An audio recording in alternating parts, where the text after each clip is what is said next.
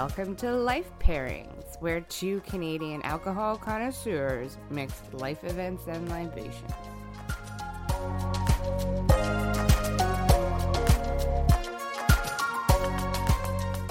Hello, I'm Carla Richards. And I'm Brittany Lysing. And this is Life Pairings. Because life is hard. So pair it with alcohol. You've paid your Ticketmaster tax, got a beer, your comfy dancing shoes, and the ability to scream for the next 2 hours. Get ready, as today's life pairing is concerts and Molson Canadian beer. We're discussing Kanye, heroin beer, and acid-laced wine. That last one, that's okay. Yeah, I'm interested. Last week it was baby mommies, and now Carla's coming to the table with acid-laced wine. So it makes me nervous. Yeah. Hey, buddy, what does going to concerts mean to you? They used to be a very fun outing time. I spent a lot of time in London, got to see every single band that I pretty much loved. It was great times. Now I'm a little old. Standing for that long is hard. I know. But still love it. Man, I can't wait till stuff comes back, because I really did absolutely love going and being part of, a scene in your city and getting to see new bands and new things and stuff. And I used to, in my younger days, go to a lot of different outdoor concerts. Right. Now these days, if I go to an outdoor concert, I'm just like, you want me to shit where? Like, I'm a little cheesed, but before I just remember like opening up the tent and pissing directly outside my tent, which was like, by the midway through the weekend of the concert, like Coachella, you just be like, listen, I'm not walking 24 meters in the middle of the night. So, no. And actually one of the people that I loved going to concerts with, my very best friend since the time I was 8 years old, is here with us today, because concerts mean a lot to her, and we couldn't think of a better person who knew more about music and was funner to be around than our dear friend Lena. Yay! Hello, everyone. Thank you for having me. You're welcome, buddy. What do concerts mean to you? Give us a little rundown. Well, yeah, I mean, I love music. I love getting out, the party scene. Yeah, just a love of music, being around people. Just always was just such a fun time. Right on. Well, yeah, it's, Lena really does. She's like a music encyclopedia. So, like, since we were young, she always kind of, and also just, like, had her finger on the pulse of the scene all the time. Like, I always feel like we'd be listening to something and I'd be like, who's this? And she'd be like, oh, they're kind of underground and stuff like that. And she made me fall in love with the Pixies and, yeah, a bunch of other stuff. She's pretty rad. Well, thank you. This week, we are discussing the psychology of live music. Why? Why is it helpful? Do you know? Why is it helpful? It's Brittany? good for you, buddy. It's I did a little Googling. I really dove in headfirst to this one this week. Dr. Patrick Fagan, he is a behavioral science professor, reported that taking in just 20 minutes of live music every 2 weeks improves the levels of self-perceived wellness by more than 20%. And more than 2/3 of the respondents of this study said that their shared experience of watching music with other people made them feel happier, healthier, compared to just listening to music alone. So, like, being in a crowd, being with people and sharing, like, this amazing experience of, having friends around and viewing something maybe the first time together is really, really beneficial. Yeah, as much as when I'm older now that I don't go to concerts as much, there's still definitely that you're like, oh, I gotta stand, I gotta wait in line for drinks, I can't go to the bathroom for the next 2 hours. But there is something about it when you come out of it at the end of the night that just feels amazing. And you feel like you've had this shared experience that there's nothing like it. It's not like going to see a film. It's not like even going to see a play. It's not the same. It's totally different. No, it's just like shared love of like this live event that's going on, and it releases endorphins. I was actually looked into 6 of the major things that affect you when you're listening to music. Number 1, it's a stress reducer. Oh. Yeah. Attending a musical performance decreases the release of cortisol and other stress hormones, according to the study by the researchers of Imperial College London, published in February in the Journal of Public Health. The researchers found that cortisol levels of 117 people studies dropped significantly after attending a concert. Huh. Yeah, it's pain relief. Some of these I'm just like, is it pain relief? Yeah, no kidding. It feels like it's like, okay. It's like the same people who are writing the gardening articles who are just like, did you know you can cure cancer by planting mint? And you're like, that's not fucking true, but whatever. So they said there's an element of pain relief, perhaps that you forget. Yeah. Yeah. That your feet hurt because you've been standing there. I'm sure if you're having massive back problems, you're not like at a concert being like, oh, my God. And also, like, the whole point of us pairing life events was with alcohol is just to reduce pain relief of being alive without being drunk. So perhaps factor that into your equation. This podcast causes... listening to the Life Pairings podcast causes a sense of pain relief. Medical I don't think a medical doctor wrote this. It's like the doctor of Floofy McFlooftown wrote this. It offers a sense of connection and community. I would agree with that. Yeah, absolutely. I'd say that there's a connection, and with everybody that you're with, we just discussed that. An opportunity to reflect on your life. That's another one where I'm like... Maybe if you're at an Enya concert.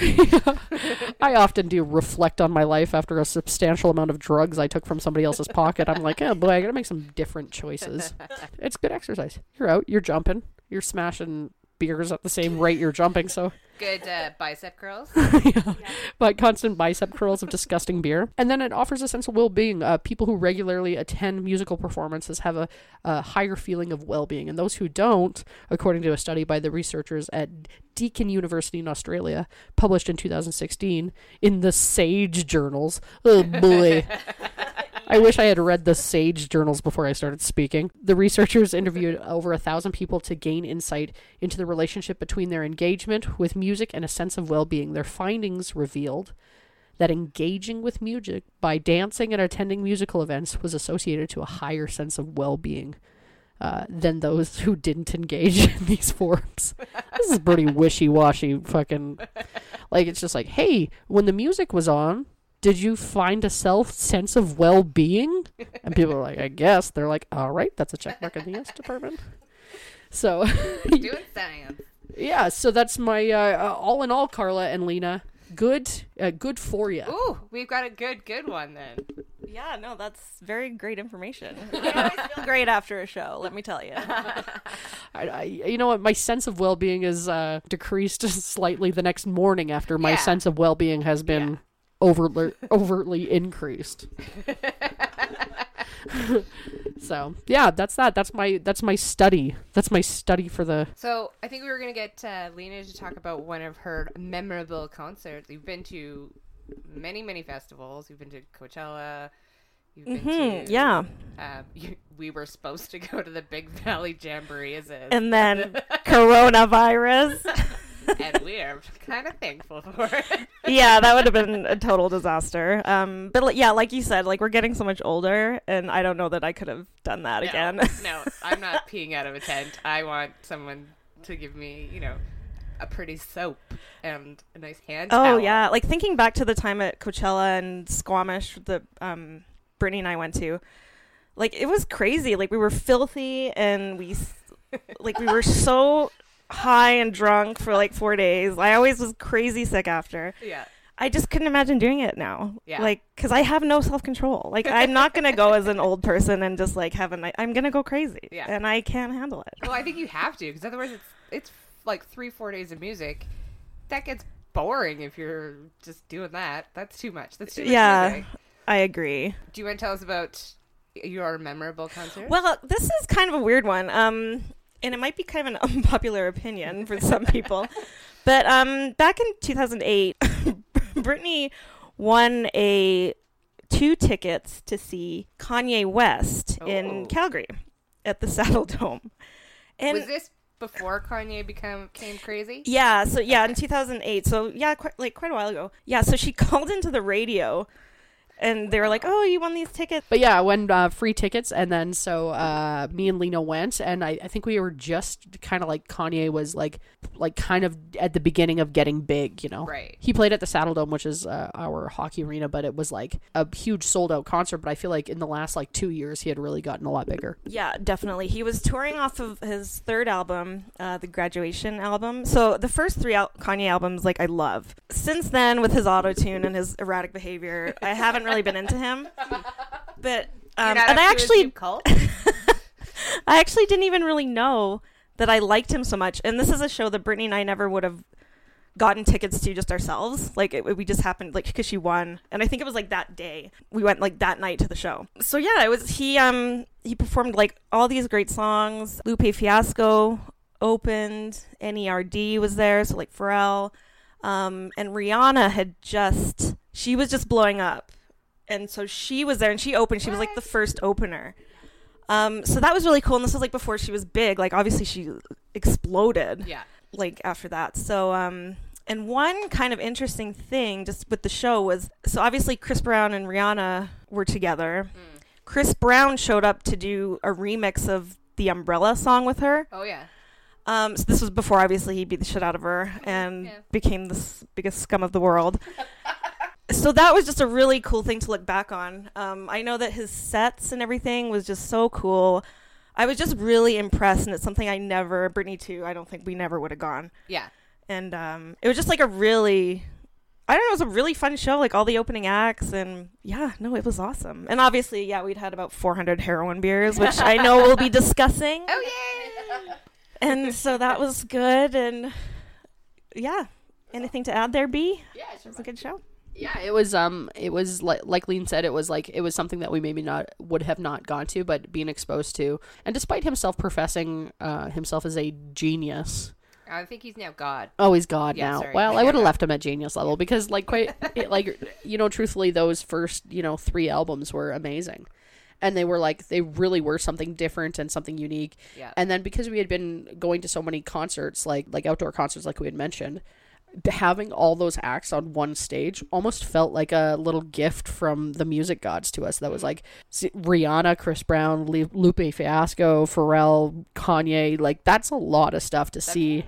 Feels very crazy for being in Calgary. Yeah. Alberta, Canada. Like, what were they doing all in one city at one time? But yeah, so it was fantastic. And then a couple years after that, actually, like I had mentioned, we had gone to Coachella and we saw Kanye again, and we had reflected on how wonderful that concert was the first time and been like, oh my God, I wonder what he's gonna do. And it was just above and beyond anything I've ever seen before. Like, he came out with a full choir in white, and this was before the newer stuff he's doing, the Sunday service that he does. Yeah. But he had this full choir in white singing, and it was so angelic. It just really was like beautiful. I mean, was I on drugs? Yes.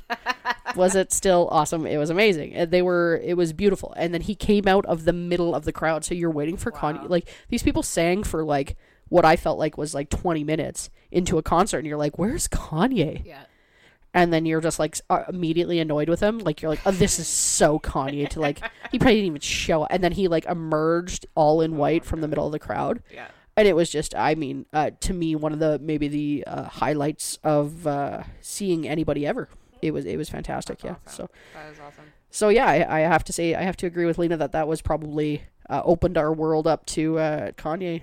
And like hip hop too, because before that I'd never really been to a hip hop show. Like, it was always like some pop shows and stuff. But I think that was like the first like rap concert I'd ever been to, which is embarrassing. No, me too. And that's since, we've since seen a bunch of stuff and gone to even more festivals and just checked. I mean, so many other great groups. But yeah, no, that Coachella Kanye. I have to say, like, I have to stress that I'm not a fan of him personally. It sounds like I'm the biggest diehard Kanye fan, and I'm not, but his shows are great. I mean, he is a musical genius. I haven't really listened to anything he's done lately, but yeah, no, those are great. We saw so much good shit at Coachella, and Yeah. like so much cool. Yeah, Arcade Fire was a highlight. We were weekend one of when they brought the Tupac hologram for Snoop and Dre's. Oh, yeah, that's right. So, because Coachella has 2 weekends, so the first weekend's always like kind of the surprise, and the second weekend they kind of do the same thing. So if you get tickets to weekend one, you can see some really like cool stuff. And yeah, that Tupac shit was. Like, Snoop Dogg was like obviously high as fuck, and like he was just blazing blunt after blunt, and then he was like talking to this hologram. Sorry, Snoop was talking to the hologram, and he was like responding to him, and That's like so everyone bad. obviously in the crowd was stoned as fuck. Yeah. So who fucking knows if this is that accurate? But it was really, really cool. Yeah, and it was like that was another one that we were like blown away by, like extra performance, not extra performance, but like the ensemble cast that was Eminem, Tupac, Hologram, Dre, Snoop, Kendrick Lamar, Fiddy I think was there. Yeah, like it was just like, oh, so like Kanye opened up our world to like hip hop concerts, and then within a year we had seen Dre, Snoop, Pac, like, and the fun. Oh, Wu-Tang Clan was at Coachella as well. Wow. Yeah, like it was just like it like rocked our world. And then also my favorite thing from the Tupac performance was because it truly was like, it looked like he was walking out. Right. Like, I mean, you could obviously pull out the flaws of the hologram within like, you know, maybe 10 minutes. But the first, like, it looked like he walked out on stage, and these two guys in front of me and Lena went, there were two guys in front of us, and one of them was like, as soon as Pac walked out the hologram, he was like, I told you he was still alive. And then his buddy just took out $20 out of his wallet and gave it to him. And it was so funny, because it was just like, part of you was like, oh my God, is Pac back? Like, did he not die? Like, it was unbelievable. That's crazy. That's crazy. Yeah, it was absolutely unreal. I have a very different situation with my gigs. I went to much more, like, I spent a lot of time in London. A lot of small venues. London has some of the most amazing venues. I've never been to an arena show there, because that's going to be, you know, the really, really big stuff. But I've seen, you know, it's really nice too to see a band when they first start. I remember, I can't remember who it was, but the band was taking pictures of the audience at this festival we were at, because they were so excited to be there. And oh yeah, that's got to be like the thing, like someone who performs, it's like sometimes you walk out and you go, oh my God, is there 3,000 people here? Like, you're just like, how do I even, like, I'm sure, like, on a level where you're walking out into a crowd and there's all those people, the band is thinking, we made it. Yeah.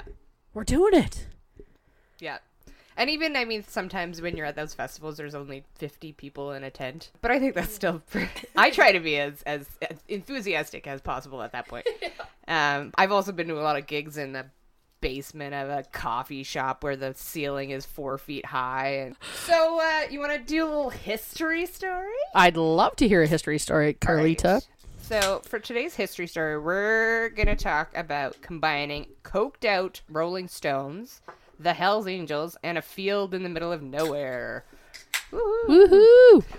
So this is the Rolling Stones Altamont Free Concert. So this is back in December 6, 1969, 4 months after Woodstock. Oh, wow. So Woodstock obviously was this huge, huge thing. They didn't know whether it was going to work. They were charging for tickets, and then on the day they were just like, well, I don't know. But I mean, it was planned for 8 months.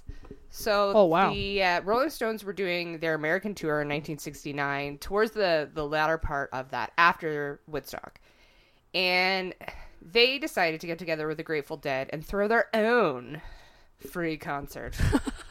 And they wanted it to be the Woodstock West. Also, you should know that everything the Grateful Dead does comes with, like, the Grateful Dead, the Deadheads that follow them, which is like just an experience in itself, because they're all whacked right out on jujubes. And the Grateful Dead had put on a bunch of successful free concerts in Golden Gate Park in the middle of San Francisco. Right. So no one really thought this was going to be a big deal. But because they had decided to involve the Rolling Stones, who were in the process of doing their totally, like, unbelievable amount of drugs, destruction, just kind of being a bit of a mess, that the city of San Francisco did not give them a permit for Golden Gate Park. And so then they decided they were going to throw it at Sears Point Speedway in Sonoma. Okay. My favorite place in the world, because that's where wine comes from. And that had all the amenities. So they would have had, like, toilets, people that work there, staff, all that stuff. My word, we are a simple folk. It had all the amenities. Toilets, staff. Water. Charcuterie plate. A charcuterie board, as you enter. If it didn't have a charcuterie board, good God, that's all they need is water and a charcuterie board. But the Speedway wanted $100,000 up front, because obviously They're knowing that it's probably going to be kind of a little bit of a mess. A little disastrous. Yeah. And they wanted 10% of the profits of the film that was being done for the Stones on their tour. So 2 days before, the Stones were like, nah, we don't want to do that. We don't want to pay you any money. So we'll just find our own place. Okay. My OCD and just like the part of me that needs things to go according to plan was just like, no, my asshole's clenched pretty tight for this next part of the story. Well, but it was the free 60s. You just go with the flow and things just show up, which shows that the Rolling Stones had never planned anything ever in their lives. So they found Dick Carter's Altamont Speedway. Okay. Which 36 hours beforehand, they had a 4 feet high stage. So because the original place was up on a hill, that was fine that it had a 4 foot high stage. Okay. In this new one, it was in a valley. So you would have the audience standing right by you, basically, not being able to see you because it's 4 feet high. Right. Also, they have no amenities. There's rusted cars, crumbling racetrack. It was littered with trash. 60 miles outside of San Francisco, so basically in the middle of nowhere. People just showed up, camping, using the fencing as firewood. You have to give it to these deadheads. They Are resourceful. Yes. And so, obviously, they were worried about people rushing the stage, so who do you go for when you want to get a little security? Well, if you're the Stones, you don't ask the police. God, no, that'd be uncool. Anti-cool. Mm-hmm. So I don't offer the Hells Angels, a motorcycle gang, $500 in beer to do the security. You know what? I would never have pegged the Hells Angels to be sellouts, but it would appear as though they don't give a shit. No. Well, maybe it was just the time. Wait a minute. They wanted to see the Stones. So not a great setup going into it. I mean, 36 hours, they changed the venue, so everybody has to, like... Can you imagine if you were going to an outdoor concert? For people like Brittany and I who have massive anxiety issues. And they're like, well, now you're going somewhere else. Figure it out. No camping. Okay, bye. I'd be like, actually, you know what I'm doing? I'm taking some Ativan and going back to bed. But 20-year-old Brittany would have been into it. Yeah. So, I mean, yeah, no water, no toilets, no security besides your friendly biker gang. So people were getting a little rambunctious, I suppose. There was also maybe some wine jugs laced with acid going around, and it was bad acid. You know, Bassett. Compared to the really good acid. Yes. And compared to the really good wine acid that we all know and love. They were giving out Blue Tiger Monkey instead of Looty Poot Bathtub. Have you ever heard the names of acid? They're always like, it's Banana Rampage. And you're like, none, okay. Like, you just, like, get your unhigh. Like, I feel like after an acid trip, you're like, that was Banana Rampage. So, Jefferson Airplane played, that Santana was there, and then one of the Jefferson Airplane members jumped off stage because there was a bit of a bust up. Sorry, I feel like a dork. I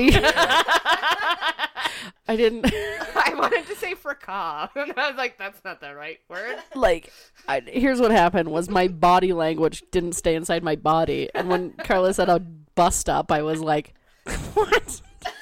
Sorry, there was a fracas in front of the Nerd alert.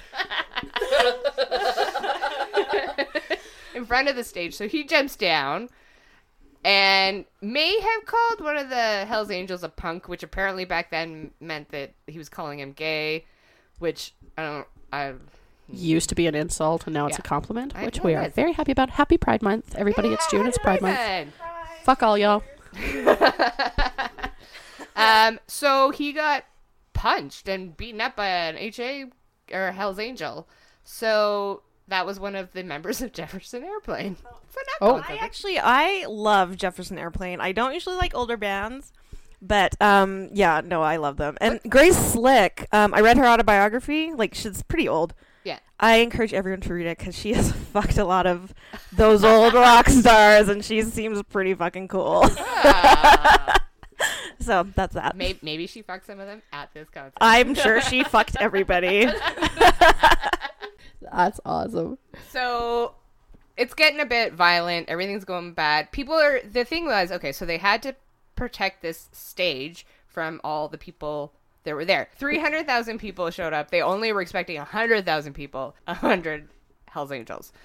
So for some reason, the Hells Angels thought it would be good that they would park their bikes in front of the stage, which is also what they were trying to protect. So then obviously people, when they're at a gig, everybody pushes forward and maybe they bump your bike. Now, if you're a Hells Angel, that is your livelihood. Fair enough. I love how you complimented them with the idea that that's they're drug dealers. They're drug dealers with motorcycles. I have high respect for them. Me They too. would like to buy me some beers. Well, you know what? Here's a funny thing to me is I love the idea of like, cause like there's like this big like brooding, you know, guy who's in a gang and that's scary and he's security and you wouldn't want to fuck with him unless you have 300,000 other friends. So you go from like being frightened of somebody and like respecting them to being like, hey, vest boy, give it a rest. And stop being so homophobic if you're wearing a leather vest, because I have some other questions. But yeah, people were getting a bit violent because they were all drunk and there's nothing there. There's no water. It's a mess. It's a mess. And also there was this bad acid that was going around. There was no medical personnel, which obviously now that's a thing you have to have. So the Grateful Dead show up in their helicopter, take one look at this and go like, and head back to San Francisco. Yeah, no doubt. They were like, hey, remember all those peaceful people we had at concerts in a park? This is not them. This is not them. They're not there. So Hells Angels are hitting people with pool cues. So I guess this is a thing that maybe they did back then before guns. That seems like barroom tactics exploited on a little confusing. So Stones come out. Everybody rushes the stage. So it's nighttime now.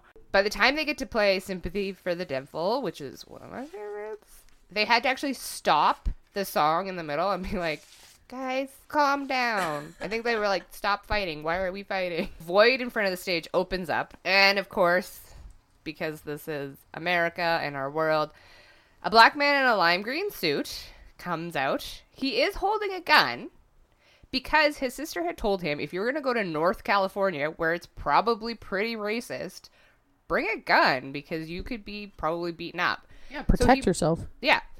But he didn't load it. So he just wanted to use it as like a deterrent. But instead, a Hells Angels member, and they have this on video, like jumps at him from the back and stabs him in the neck 3 times, and he dies right in front of the stage. His name was Meredith Hunter. He was 18 years old. Jesus Christ. So the Stones were like, well, we're done. We're getting the fuck out of here. They caught a helicopter out, which is so over to the top. That is a little over top. That's like Louis the 14th looking over the balcony and at all the poor folk and being like, whoop, sorry. So listen, Mick Jagger / Louis, we know what you're up to. So this kind of, and it was like December 1969. This was kind of, and has been put out as this symbol of the end of the free love hippie culture, ending the 60s decade. Now, fun story I heard from, there's a really good podcast called Disgraceland. Apparently, they didn't pay the Hells Angels. They're $500 a beer. Oh my God. That seems like a pretty easy thing to cover, Mick. Yeah. So Mick Jagger was staying, this is way later, he was staying at Andy Warhol's house in Montauk in New York. So the Hells Angels decide to go kill him, which is... Oh, yeah. I mean, a deal's a deal. I guess so. But they took a boat out from New York. I guess they couldn't drive. I don't know what happened to their bikes. Their bikes or their boats, I guess. Maybe that's their thing. Bikes and boats. Yeah. The boat capsized. They never got to Montauk. Mick Jagger still alive. So that's my my history story. That was pretty fantastic. Yeah, I didn't know any of that. That's really awesome. Very cool. Yeah. a friend of mine had mentioned the concert in the park that had gone completely wrong and everything like that. I think he was living in San Francisco at the time. Really? Yeah. And he had said that it was just like an absolute chaotic nightmare. It's one of those things that it basically sounded like everything. Not that I feel like they did a lot. I think there was just this expectation that everybody was free love, so everything will be fine. I'm like, free love doesn't make bathrooms, guys. It makes chlamydia a prevalent problem in society. But that was fantastic, Carla. Thank you. Well, we're going to jump right on into the drinking portion of this. You don't have any news stories? Oh, yeah. News update. Still can't go to concerts. Breaking news. Breaking news. Shut up. That's the government. That's their press release on concerts. Hey, why don't you guys shut the cram up? We decided to let our guest decide the drink this time. Yeah. You did. Yes, thank you. It's a privilege. So I decided, because we were talking about the Saddle Dome and Kanye West and all the shows at the Dome in Calgary, we decided to do Molson Canadian, but specifically Heroin beer. Which you will have to explain because Yes. people do not know what that is. Right. So if you're from Calgary, and you've been to shows... It's not beer laced with heroin, guys. No, but no, it's not. So if you're from Calgary, chances are you've gone to Flames games, concerts, just lots of events at the Saddle Dome. So the Saddle Dome they're known for having these it's called heroin beer. It's dubbed heroin beer because it seems to get you drunker than anything in your entire life. Yeah. And everyone in Calgary knows this. Yeah, so it's heroin beer. It's dubbed heroin beer because it's literally so strong and nobody understands why. And for the longest time, all you could get at a concert was Molson Canadian because it was just whatever the stadium was sponsored by. And Molson, at the time, sponsor was their beer supplier. So it was Molson Canadian, and I looked up to see why it was dubbed heroin beer, like why people started calling it that, why it gets you drunker. I could find nothing. So I'm going purely on hearsay. I just found so apparently they have their own thing on Urban Dictionary. We're It's just it's like this one sentence, but it's the nickname for beer at Saddle Dome in Calgary, and common theories include that it's the dirty lines from the kegs in the basement re-fermenting on the way up. We have something that not a lot of stadiums have, is the nosebleed section. So which that is was another so much higher theory, than yeah. everywhere else. So by the time it gets all the way up there, Yeah. Plus, Calgary in general is really high up. So if you're from out of town, you go to a show, you have 2 beers, you're fucked. You're honestly, it's really. And I've taken family from out of town to a hockey game, and it's they get fucking wasted. There's a nitrogen in the lines as well. So that, it makes you feel drunk and it increases alcohol absorption in your body. Interesting. It's quite the time. Quite the time. Yeah. The other couple of things that theories where people had were just, like Carla said, sitting up high. You can only get 2 beers at once, and if you're at a hockey game or something, or a concert, you don't want to leave, so you get 2 beers at once. So sometimes by the third period or at the end of the show, you've had 6 beers. Now, here's a bit of advice for everyone when we get to be in hockey. Mm-hmm. Period 1, 2 beers. Period 2, 2 beers. Period 3, 1 beer. 1 beer. Not 2. Never 2. Can you imagine? What if it goes into overtime and you have to pee? Exactly. That's usually what happens to me 99% of the time. Oh, I have to go to the bathroom every 20 minutes when I'm drinking. The other thing is it's the placebo effect. Everyone knows that it's called heroin beer, and it's because I think it's actually changed since the lines aren't the same. I think after the flood they had to rebuild stuff in the basement, the Calgary floods, 2013. So yeah, I don't even know if it's the same as it used to be, but it is. It's that you just know they're gonna get a little turned up. Yeah, it's I don't even know if it's still the same because it really is I feel like they replaced all those lines after the flood, and it's been but it used to be literally you could feel it after 1 beer. It was truly like a thing that it wasn't like it was not like something that people were making up. It was that's why it's on Urban Dictionary. Like, well, and there's a lot of head on it too, right? If I'm remembering correctly. I think that's the nitrogen. I think nitrogen gives beer that And so head. you're saying that also makes you a Well, little that's more... what I mean, I don't fucking know. I don't even know what nitrogen We're now is. a conspiracy theory. this is Science Corner with Brittany, Lena, and Carla. Where it's nitrogen. Go frig yourself. I keep looking over at our friend Chantel, who is observing us, who is a teacher, to see if we are making any of the right things. She's just not looking at us. She's just shaking her head. She's shaking her head. She also, like, when I was trying to explain Louis the 14th, was signing it to me. Apparently, nitrogen takes off warts. So Oh, it does, yeah. that's what I want in my Yeah. beer. We should mention to you that we have a little bit of an audience this week Yes, because we do. we decided to combine the podcast with a barbecue, and these are our dearest friends. So my sister Chelsea is here. Our lovely friend Chantel is here. She just waved silently. I need you to know that Chantel is classier than all of us. And then we have Lena this week, so this has actually been a lot of fun. We've quit COVID, is what we should tell you. We tried. I we forgot tried. it was on. We were really good for a long time. We're 6 feet apart. We washed our hands, so fucking get off it. Do you guys have any history on Molson? I do. Because I don't know any. John Molson was an orphan from Lincolnshire. Lincolnshire. Lincolnshire. You guys, I'll we just can say it. Lincolnshire. Lincolnshire. Why can I do it if I put a British accent on? But yeah, so John Molson was an orphan from Lincolnshire, England. He settled in Montreal in 1782. Wow. In 1786, the young entrepreneur had established a small brewery in Montreal that is today one of Canada's oldest companies. Not just breweries, companies. Right. The company remained under the family control through successive generations. From 1967 onward, it acquired interest in diversified enterprises, including retail merchandising, the Beaver Lumber Company Limited, and Home Depot Canada. What? Yeah, so Molson owned a share Depot. in Home Depot as well as Also about the Beaver Lumber Company. Oh my God. Do you think that it's a lumber company that's run by beavers? I mean, they were really involved in a lot of things. Like, they are not just a brewery. They were a company that was one of the first companies in Canada and had a lot of stock and a lot of stuff. Right. In 1993, though, unfortunately, Molson Brewer, I mean, unfortunate to Canadians because we identify with it so much, being like our beer kind of thing. In 1993, Molson Breweries and an American beer giant, Miller Brewery Company, announced a strategic alliance aimed at marketing Mark Molson to be a major player in the American market.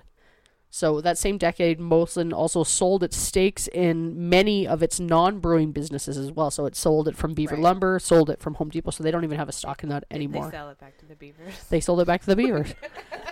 I did find out when the first commercial Canadian beer was brewed. So actually, I think you said 1762, I think it was. Yeah. So this was in 1668. Also in Quebec, though, in Quebec City. That was when the first commercial Canadian beer was brewed, which is a lot earlier than I thought. Well, you know what? As soon as you move somewhere, you're going to make beer, right? Yeah, that's got to be the thing. I mean, there's most stories, even like in the early days of, shipping and everything like that, when we had no vehicles or anything like that, one of the major commodities being shipped was beer. Right. Yeah. Actually, this is another beer fact, but it has nothing to do with the IPA, which is Alexander Keith's is a IPA, and Which the is a Indian Pale Ale. Yeah. So Indian Pale Ales are traditionally brewed with a ton of hops, and the reason for the hops was because they would store the beer in the ship hull, and to get it from here to India, essentially they would have to put so many hops in it that it would preserve the beer. And that's the only real reason for using hops in beer, and then it became really prevalent in the beer community as an interesting tasting beer. Right. Yeah, that's good. Yeah. I have a couple of concert facts. Lou Reed put on a high-frequency concert. My dad loves Lou Reed. He put on a high-frequency concert for dogs outside the Sydney Opera House in June 2020. I hope this is true, because that's the cutest shit I've ever heard. I couldn't find out anything. It was all just a bunch of stuff before it happened, and then I couldn't find out if it actually happened, but it would have been inaudible to humans. Right. Aw. Yeah. I hope the dogs really liked it. And it was only going to be a 20-minute show because Dogs don't have that long of attention span, I guess. Right. And they're not getting all fucked up on beer. So they got to go to bed. Yeah. So, you guys, we had so much fun again this week. And you know what? One of the most helpful things you can do for us is rate the podcast. Rate it on Spotify, iTunes, SoundCloud, all that kind of stuff. Google Play eventually. Fantastic. So rate us, subscribe, and share it. The more we get the word out, the more fun we can have, and essentially the drinker we can get every week. So if you had fun, come back next week. If you have any ideas for us, God, we'd love to hear them. Please send us a message on our Instagram at Life Pairings Podcast on Insta. You can email us at lifepairingspodcast@gmail.com. We do this every Thursday, so please come back, like, share, subscribe, rate us. We love you so much. Have a wonderful week, and we hope to see you next week. And thank you so much to our guest, Lena. Well, thanks so much, guys. That was a lot of fun. I'm your biggest fan. Aww. Please have me back. I really had a good time. All right. Thanks, guys.